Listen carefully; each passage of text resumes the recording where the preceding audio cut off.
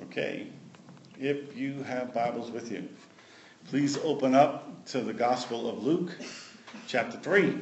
So I've been teaching a series of messages on love. Today will be my eighth message in that series. The Scripture tells us that God is love. And His love is absolutely amazing. It's bigger, it's stronger, it's more powerful, and much more inclusive than we ever imagined.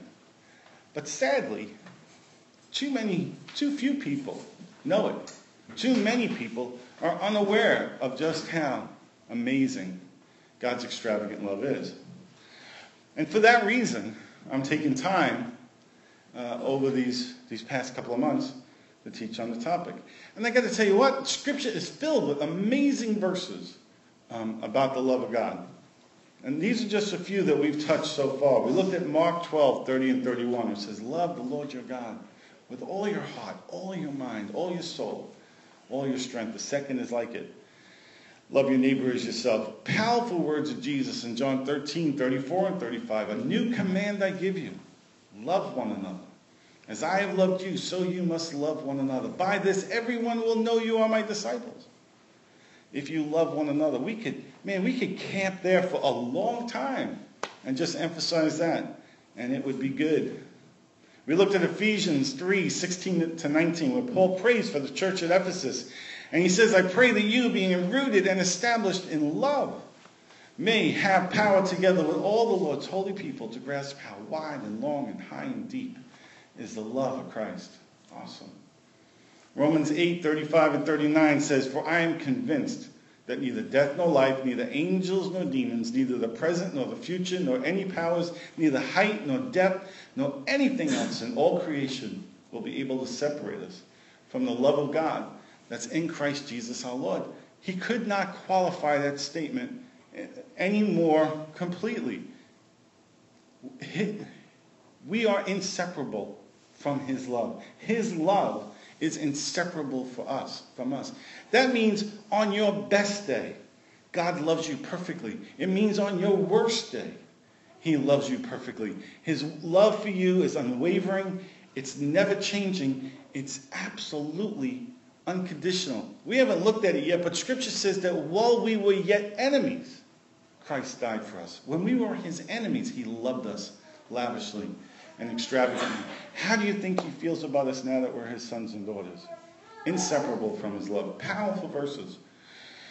Then we looked at 1 Corinthians 13, maybe the greatest exposition on the topic of love in all of Scripture. And it says, Paul begins by saying, and now this really speaks to me, verse 3, it says, verse 2 rather, if I had the gift of prophecy and can fathom all mysteries and all knowledge, and if I have faith that can move mountains, but do not have love, I am nothing.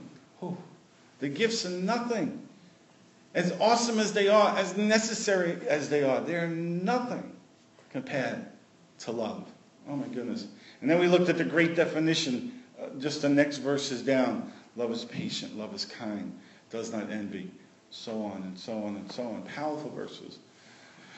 And last week, we looked at 1 John 4:18, where it tells us that there is no fear in love. But perfect love drives out fear, because fear has to do with punishment. The one who fears is not made perfect in love. And I spent some time last week unpacking a thought that the Lord had dropped in my mind concerning the phrase, the fear of the Lord. And I think we've completely misunderstood that phrase in Scripture. In Proverbs 9:10, I think it is, it says that the fear of the Lord is the beginning of wisdom. And most of us have interpreted that phrase to mean this, that if I'm afraid of God, that I will be wise, or wisdom will be available to me. And I took quite a bit of time last week to unpack that and tell you how that absolutely cannot possibly be the appropriate interpretation of that phrase. So I encourage you to take some time to look at last week's message. I think you'll find it valuable and insightful. So can you see that the Word of God, Scripture is just filled with insight and profound truth concerning God and his love for us. So today, I want to continue on that theme by taking a look at Luke chapter 3. We're going to look at verses 21 and 22. You can follow along as I read. Verse 21 begins by saying, when all the people were being baptized, Jesus was baptized too. And as he was praying, heaven was opened, and the Holy Spirit descended on him in bodily form like a dove. And the voice came from heaven, you are my Son, whom I love. With you I am well pleased. Lord, I thank you for your word and for the truth that's in your word. Lord, I ask you to use me today to communicate your word to your people in a powerful and life-giving way. So, a little bit of context. Luke is the longest of the synoptic gospels, which include Matthew, Mark, Luke together. It's actually the longest book in the New Testament. Luke uses much of the same material as Mark and Matthew, but he adds his own distinctive flavor to the story. It's a gospel marked by joy and by songs of praise, and just seems to have a heavy emphasis on relationships, especially relationships that Jesus had with people that many would consider outcast, in the culture of that day, women or children. See, women were treated very differently back then. They were very much treated as second-class citizens in that culture, but not with Jesus. He treated them very differently. He loved them. He honored them. He respected them. He protected them. So people considered outcasts. Women, children, the poor, tax collectors. Few people were hated as much as tax collectors. And Jesus invites one of them to be his disciple and becomes an apostle. Pretty amazing. And then the Samaritans, and I've spent some time when we were going through the Gospel of John, they were the outcast of outcasts. If there was one people group that the Gentiles disliked, even that the Jews disliked even more than the Gentiles, it was the Samaritans. They hated the Samaritans. But Luke spent some time showing how Jesus cultivated a relationship with the Samaritan people. Luke presents this gospel from a Gentile perspective, not from a Hebrew perspective. Luke's Gentile orientation is seen clearly in the fact that he traces Jesus' genealogy all the way back to Adam, whereas Matthew only takes it as far back as Abraham. He seldom uses any quotes from the Old Testament, and often he will translate Hebrew words that you'd find in Matthew and Mark. He translates them into their Greek equivalent in his gospel. Luke gives us the most details on the events leading up to the birth of Jesus, and as well as the early life of John the Baptist. And here in chapter 3, we see their paths cross. This is where, in a rather dramatic fashion, the journey of Jesus and the journey of John the Baptist cross here in a significant way. John's baptizing people in the Jordan River, and Jesus comes to be baptized. That's the confluence. That's the intersection. At first, John is quite reluctant to baptize Jesus, but Jesus insists. This is how Matthew 3 describes it. This is John the Baptist speaking. He says, I baptize you with water for repentance, but after me comes one who's more powerful than I, whose sandals I am not worthy to carry. But he will baptize you with the Holy Spirit and fire. His winnowing fork is in his hand, and he will clear his threshing floor, gathering his wheat into the barn and burning up the chaff with unquenchable fire. Verse 13. Then Jesus came from Galilee to the Jordan to be baptized by John. But John tried to deter him, saying, I need to be baptized by you, and do you come to me? Could you imagine if Jesus came to you, right? Church service, you're baptizing people, and out by a river somewhere, a beautiful PEI, and suddenly Jesus comes up to you and says, I want you to baptize me. Wouldn't your reaction be just like John the Baptist? Are you kidding me? No, Jesus, you baptize me. How could I baptize you? He says, I need to be baptized by you. Do you come to me? Verse 15, Jesus replied, "Let it be so now. It is proper for us to do this to fulfill all righteousness." Then John consented. The Message takes verse 15. I think it explains it nicely, that little conversation between them. But Jesus insisted, do it. God's work, putting things right, all these centuries, is coming together right now in this baptism. So John did it. But it's what happened next that captures my attention today and is the focus of today's message. Verses 21 to 23. When all the people, this is from Luke 3, when all the people were being baptized, Jesus was baptized too. And as he was praying, heaven opened, and the Holy Spirit descended on him in bodily form, like a dove. And a voice came from heaven, "You are my Son, whom I love. With you I am well pleased." Now, historically, we understand that Jesus is about 30 years old at this point. He's just about to start his public ministry. We know very little about him before this. We know the story that he's 12 years old and he's in the temple, and the wisdom he has even as a 12-year-old is confounding some of the temple leaders, and he goes missing. His parents don't know about it. And so we know a little bit about that story, but aside from that, there's nothing else in Scripture that tells us what happened in the first 30 years of Jesus' life. Now, so most of what we know about Jesus begins here at this baptism, and it moves forward from here. Now, bear in mind, Jesus truly is our example in all things. He's our example in all things for life. He's our example for all things in ministry. Now, I've been here just a little over 2 years, but even if you've only come once in a while, you know that I've been driving home the point that our God is a relational God, that he's a loving God. And I think that point's driven home again in this text. I think there's a principle that's set here it would be good for us not to miss. I think a standard and a pattern is set in this amazing event. And I'll explain that in a minute. But let me talk about something else first. I want to talk about a topic. I want to discuss what I call performance-based Christianity. Performance-based Christianity. I've touched on it in the past. Wayne Jacobson, in his wonderful book, He Loves Me, that we're going to have another book club on in January. In his book, He Loves Me, he uses a different phrasing than performance-based Christianity. He calls it daisy pedal Christianity, right? He loves me not, he loves me not. And this is kind of, this is how Jacobson describes performance-based Christianity. I got an A on my final exam, he loves me. Right? I failed my test, oh, he loves me not. I got a promotion at work, he loves me. I got fired, he loves me not. Right? I bought a new house, a new car, a new computer, he loves me. Yeah? I've gone bankrupt, he loves me not. My church is growing, he loves me. People are leaving my church, he loves me not. And any of this sound familiar?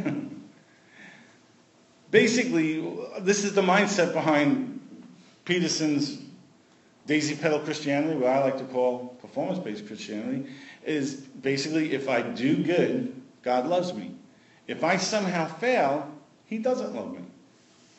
Meaning that God's love, from that mindset, that God's love is conditional, and his love is earned only by my good behavior. Now, this is the way of the world that we live in. Make no mistake. This is how the world operates. Our good behavior is rewarded in this world, and our bad behavior is punished. School, work, and even most churches, this is the way we operate. Good behavior has benefits to it, and bad behavior has consequences to it. The world is absolutely a performance-based. The problem is that we assume that this is how God works too. Because every other arena in our life, including the church, operates on a performance base, we think that this is how God relates to us. And it's not I'm here to tell you some good news today. This is not how he relates to us. His ways truly are not our ways. They are vastly higher than our ways. Now, I place much of the blame for this mindset, for this mentality of a performance-based Christianity. I place it firmly at the doorstep of organized religion. I do. And especially at the doorstep of its leaders. Strong emphasis among Christian leaders has placed, there's been a strong emphasis placed upon performance-based activities within the church. Now, a lot of you guys are in church for a long time. You know this. You've experienced this. A lot of pressure for things like tithing or attendance on Sunday mornings or participation in church-sponsored programs. In many churches, those three things are required if you want to become a member in good standing. Right? You have to actually jump through the hoops before you can even identify yourself as belonging to the group. I so much appreciate that we have a very different approach to our philosophy of ministry here. That we believe that first people belong. That's the starting point. And after they belong for a while, they begin to believe in the God that we believe in. And after having believed for a while, they become more like Jesus. The beginning part is belonging. The beginning part isn't conforming to some standard or some measure of performance that tells us whether or not you're worthy to be a member. Profound difference. Profound difference. So tithing, attendance, participation, all performance-based, all measurable, all driven by this mindset that bigger is better. And guys, I know lots of pastors, lots of years. Many of my brothers and sisters, they're driven by this mindset that bigger is better. I don't know. I don't know that bigger is better. I remember years ago I was having lunch with a group of pastors. There were about 8 of us in a restaurant. And it was around the first time I had gotten a cancer diagnosis. And I was going through treatments. And so one of the pastors there, in a rather condescending tone, sitting across from me, this is what he says. He says, "Tom, tell us, what have you learned from having cancer?" Just like that. And I looked at him and I said, "One of the things I've learned is that not all growth is good." Some growth, just cancer. It is. What are cancer cells? They're growing out of control in the body. And they do more harm than good. Bigger isn't always better. I'm not anti-big. I just want to be big if it's what God's doing. I think big is a horrible motivation to lead a group of people. Because the things that you'll do to get big are the things you have to do to stay big. And if you'll manipulate people to get bigger, you have to manipulate them to stay bigger. I don't do that. I hate manipulation. I'd rather just be honest. And if God breathes on it and there's life, people show up. And if he doesn't, then we'll all go do something else. But if I got to manipulate you to get this thing to be bigger, I refuse to do it. It's just not going to happen. Pastors of small churches want the validation that they assume will come from having big churches. Every small church pastor I know wants this. He wants a big church. And that's why if you want to make some money, write a book on how to grow your church in 5 easy steps. And it'll sell like hotcakes. I can go on, there's a website called Christian Book Distributors. You go on their website, I'll bet you could go there right now and buy 20 books on church growth. Somebody has some measure of success, their church grows, he writes a book, makes a ton of bucks off of writing that book, but it doesn't mean it's transferable. Having lived in a variety of different places from coast to coast in North America, I can tell you that what works on one coast doesn't work on the other. What works here doesn't work in the South. What works in the South absolutely doesn't work in New York City. It's not cookie cutter. It's not the way our God works. Here's the problem. Most pastors, they have a vision. And usually it's a good thing. God gives them a vision for ministry. And they need people in the form of time, energy, and money to make that vision a reality. And sometimes people don't have that time. They don't have that energy. Well, they don't have that money. And so I'm not saying the vision is bad. I just think that there's a problem when the methods to make the vision a reality look a whole lot more like capitalism than they do Christianity. I think that's a problem. And it's driven by this performance-based Christianity. Now, there's a current updated version of this that you could add to things like tithing or attendance or participation. And the updated version, making its round in Christian circles, its tenets include the sacred and untouchable icons of social justice, ministry to the poor, and intellectualism. Ooh, those are hot things. You want to have a now church? You want to have a happening church? You want to really rally people? You want to guilt them and shame them into participation? Talk about social justice, talk about ministry to the poor. How can you fight against those things, right? They're just the new weapons that the ringleaders use to whip the people into obedience, actually. Do these things and you earn a seat at the spiritual cool kids table. Do these things and you're a real Christian. Do these things and you'll make a genuine difference. Do these things and God will really be happy with you. Now please, don't hear what I'm not saying this morning. These are all good things. I think that it's good to give. I believe it's good for us to gather together and worship. I think that some programs really are beneficial. I'm a big fan of true, godly justice, and I love ministry to the lost, the sick, and the poor. All right, so what's your problem, Tom? This is my problem. My problem is when we use any of these activities, as good as they are, as a means to God. I have a problem when we use these things and we communicate them to people and say, you need to do these things to have favor with God, to earn favor with God, to earn pleasure with God, to earn the love of God.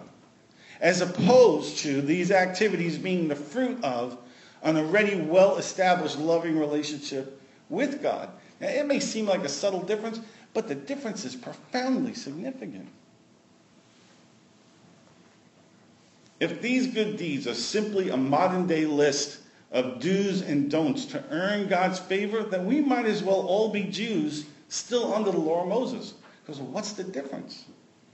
They had to dot all the I's and cross all the T's and jump through all the hoops in order for God to be happy with them. And we've just created a new list. We've just created a new law. Saying you have to do these things.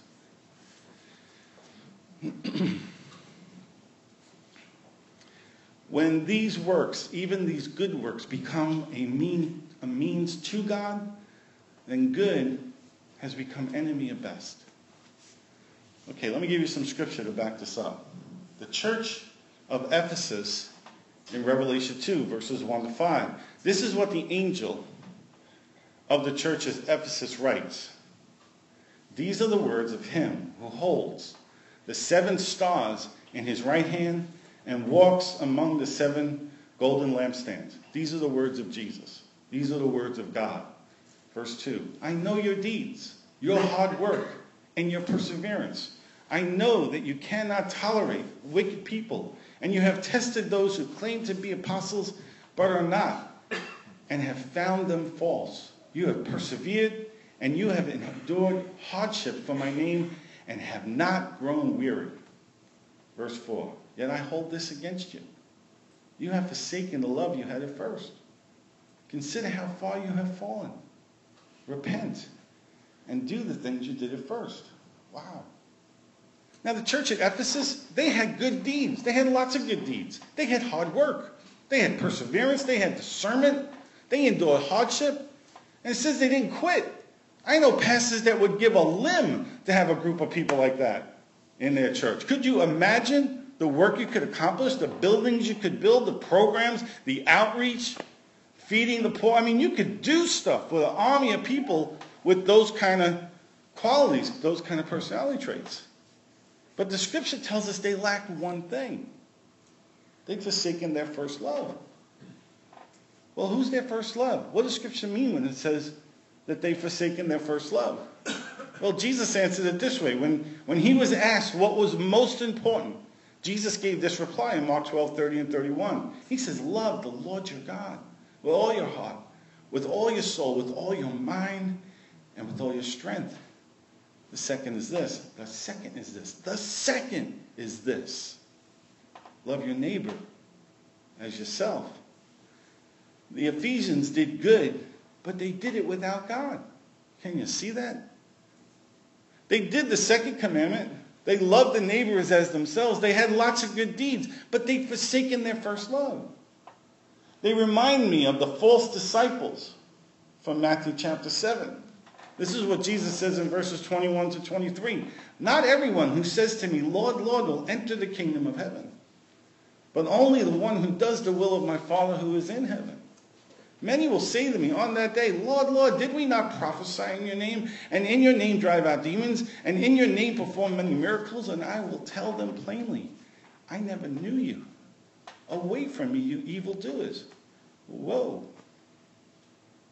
They did good stuff too. They did good supernatural stuff. They prophesied, cast out demons. It says here they did many miracles. But like the Ephesians, they did it without God.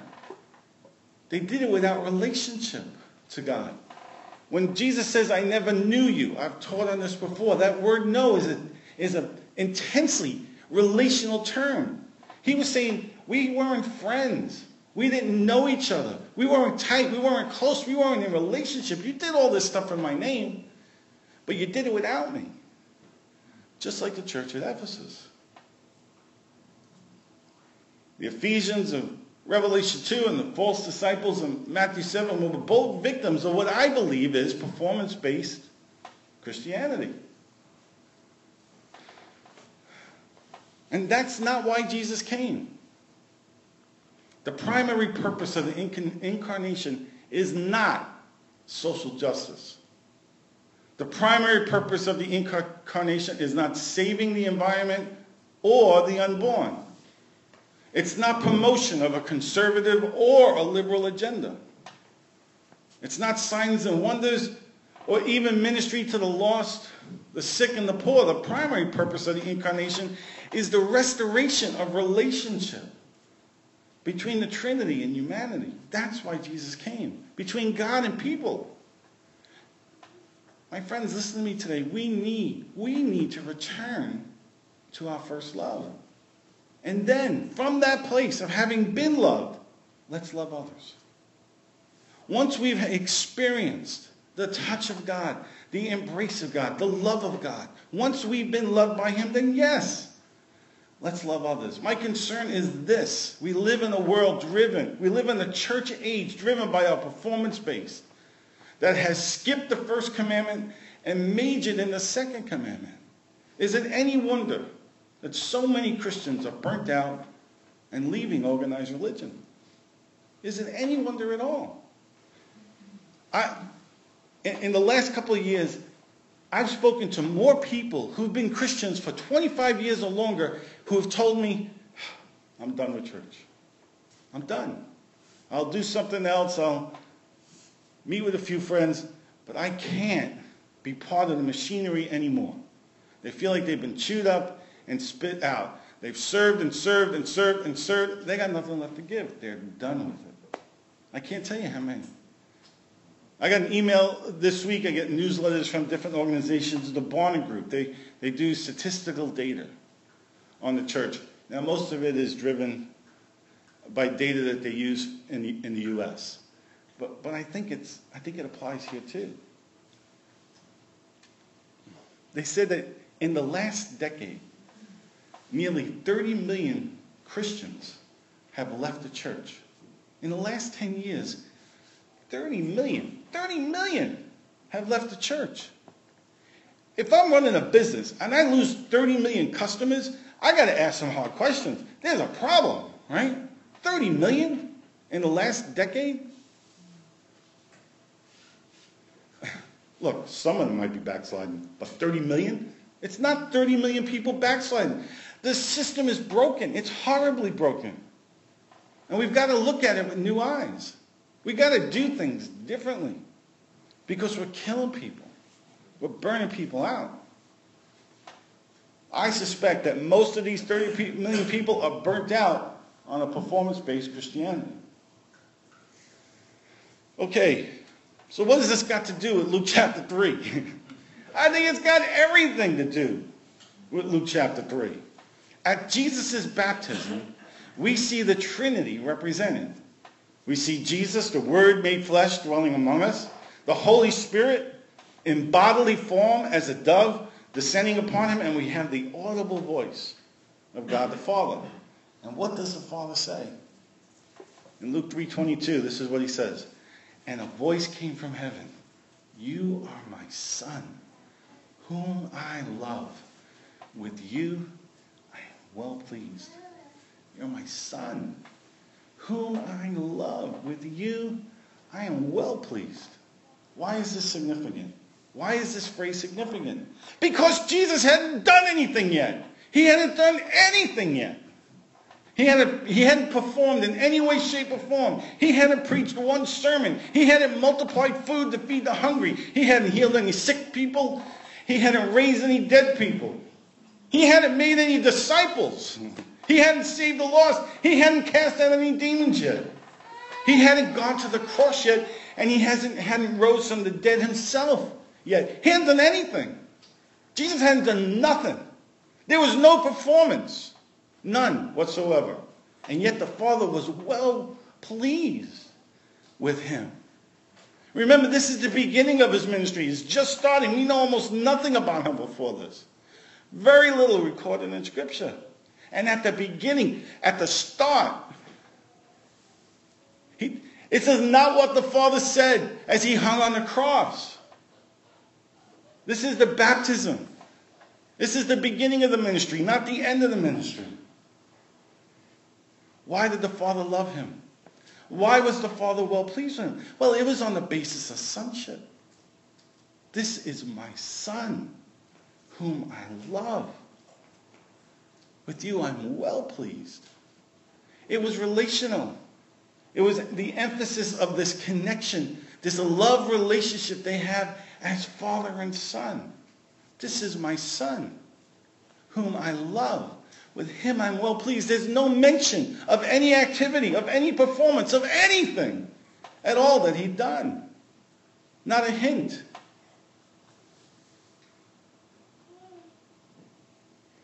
The Father was well pleased not because of performance, but because of a relational connection. And so it is with you and I. This is good news. This is the gospel message. And this is both liberty and incredible freedom.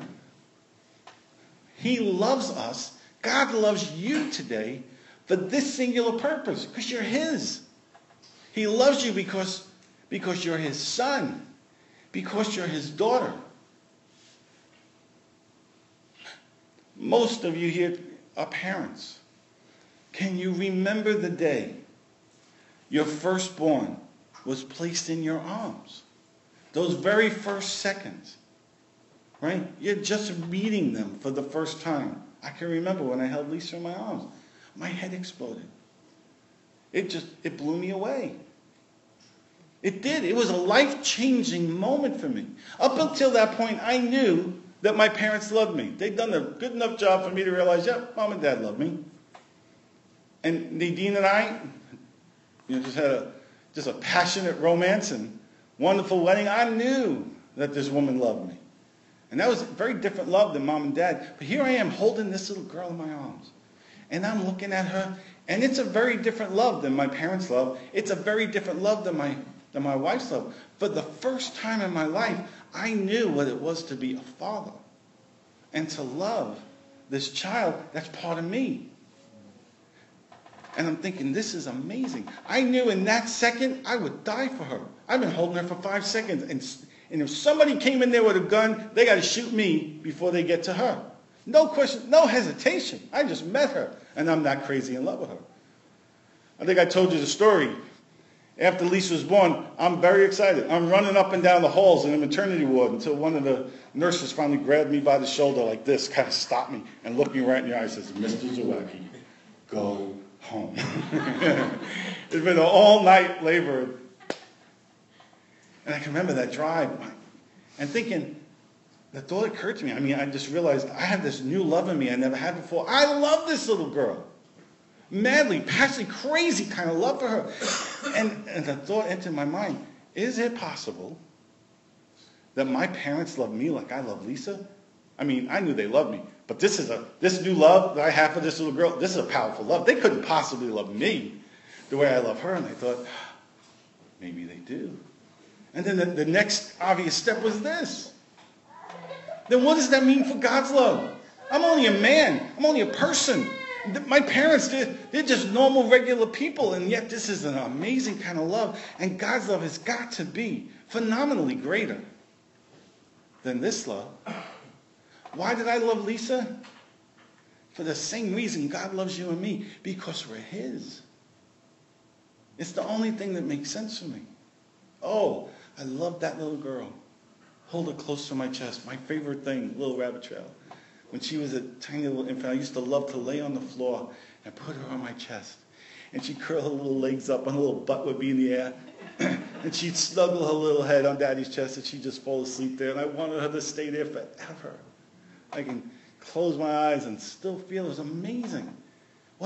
She couldn't, you realize she couldn't perform. She couldn't do anything. She could eat, she could poop, and she could cry. That's all the kid could do. She did all those things pretty well. There was no performance. And I loved her extravagantly. And I'm just a man. How do you think God feels about you? Because His capacity to love is just amazing compared to mine. I got a grain of sand compared to the sand on all the beaches on the whole planet. That represents God's love. You don't need to perform for Him. Just like Lisa didn't need to perform. All Lisa had to do was be. She just had to be there. And just had to hold her. That was it. That was it. You don't have to do anything to have His love. He is crazy about you. He's incredibly, passionately in love with you. Oh my goodness. He's not mad at you. He is mad about you. Guys, this is good news. From that perspective, listen to the words of 1 John 3, verse 1. It says, see what great love the Father has lavished on us, that we should be called children of God. And that is what we are. I've got good news for you. God loves you more than you could ever possibly imagine. He loves you.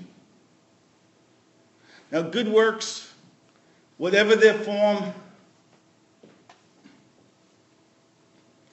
they need to come from a place of total love and absolute acceptance.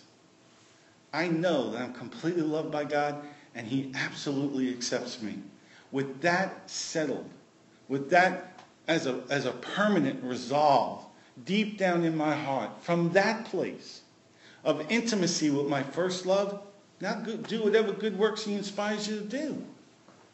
Giving, or attending, or programs, or social justice, or ministry to the lost, the sick, whatever it is. Your good deed of choice. These aren't bad things. I just want us to do it from the right heart, with the right motivation. I want us to do it in freedom and in liberty. I want us to do it because we're so filled with His love for us that it oozes out of us and we can't help but go love on other people in some way, shape, or form. Never should any of these good works come from a place of trying to earn God's love or trying to find some way to think that we somehow deserve it. Never from a place of trying to appease an angry deity. Never from that place. If we do that, we distort the truth of the gospel, and the purposes for Jesus coming are in vain. So what's our Monday morning takeaway? This is your Monday morning takeaway. God loves you. God God's word today for you is this: you are my son. You are my daughter, whom I love. With you, I'm well pleased. That's what God says to you today. That's the word of... Somebody might be sitting here feeling like, oh man, I feel like I got sin just dripping off of me. And that might be so. This is still God's word to you today. You are my son. Or you are my daughter, whom I love. With you, I'm well pleased. That's not the end. That's not the end point. That's not the finish line. That's the starting line. That's the beginning place. This is where we start. He loves you, and he's for you. You never, ever have to earn his love or his acceptance, because it's completely already yours.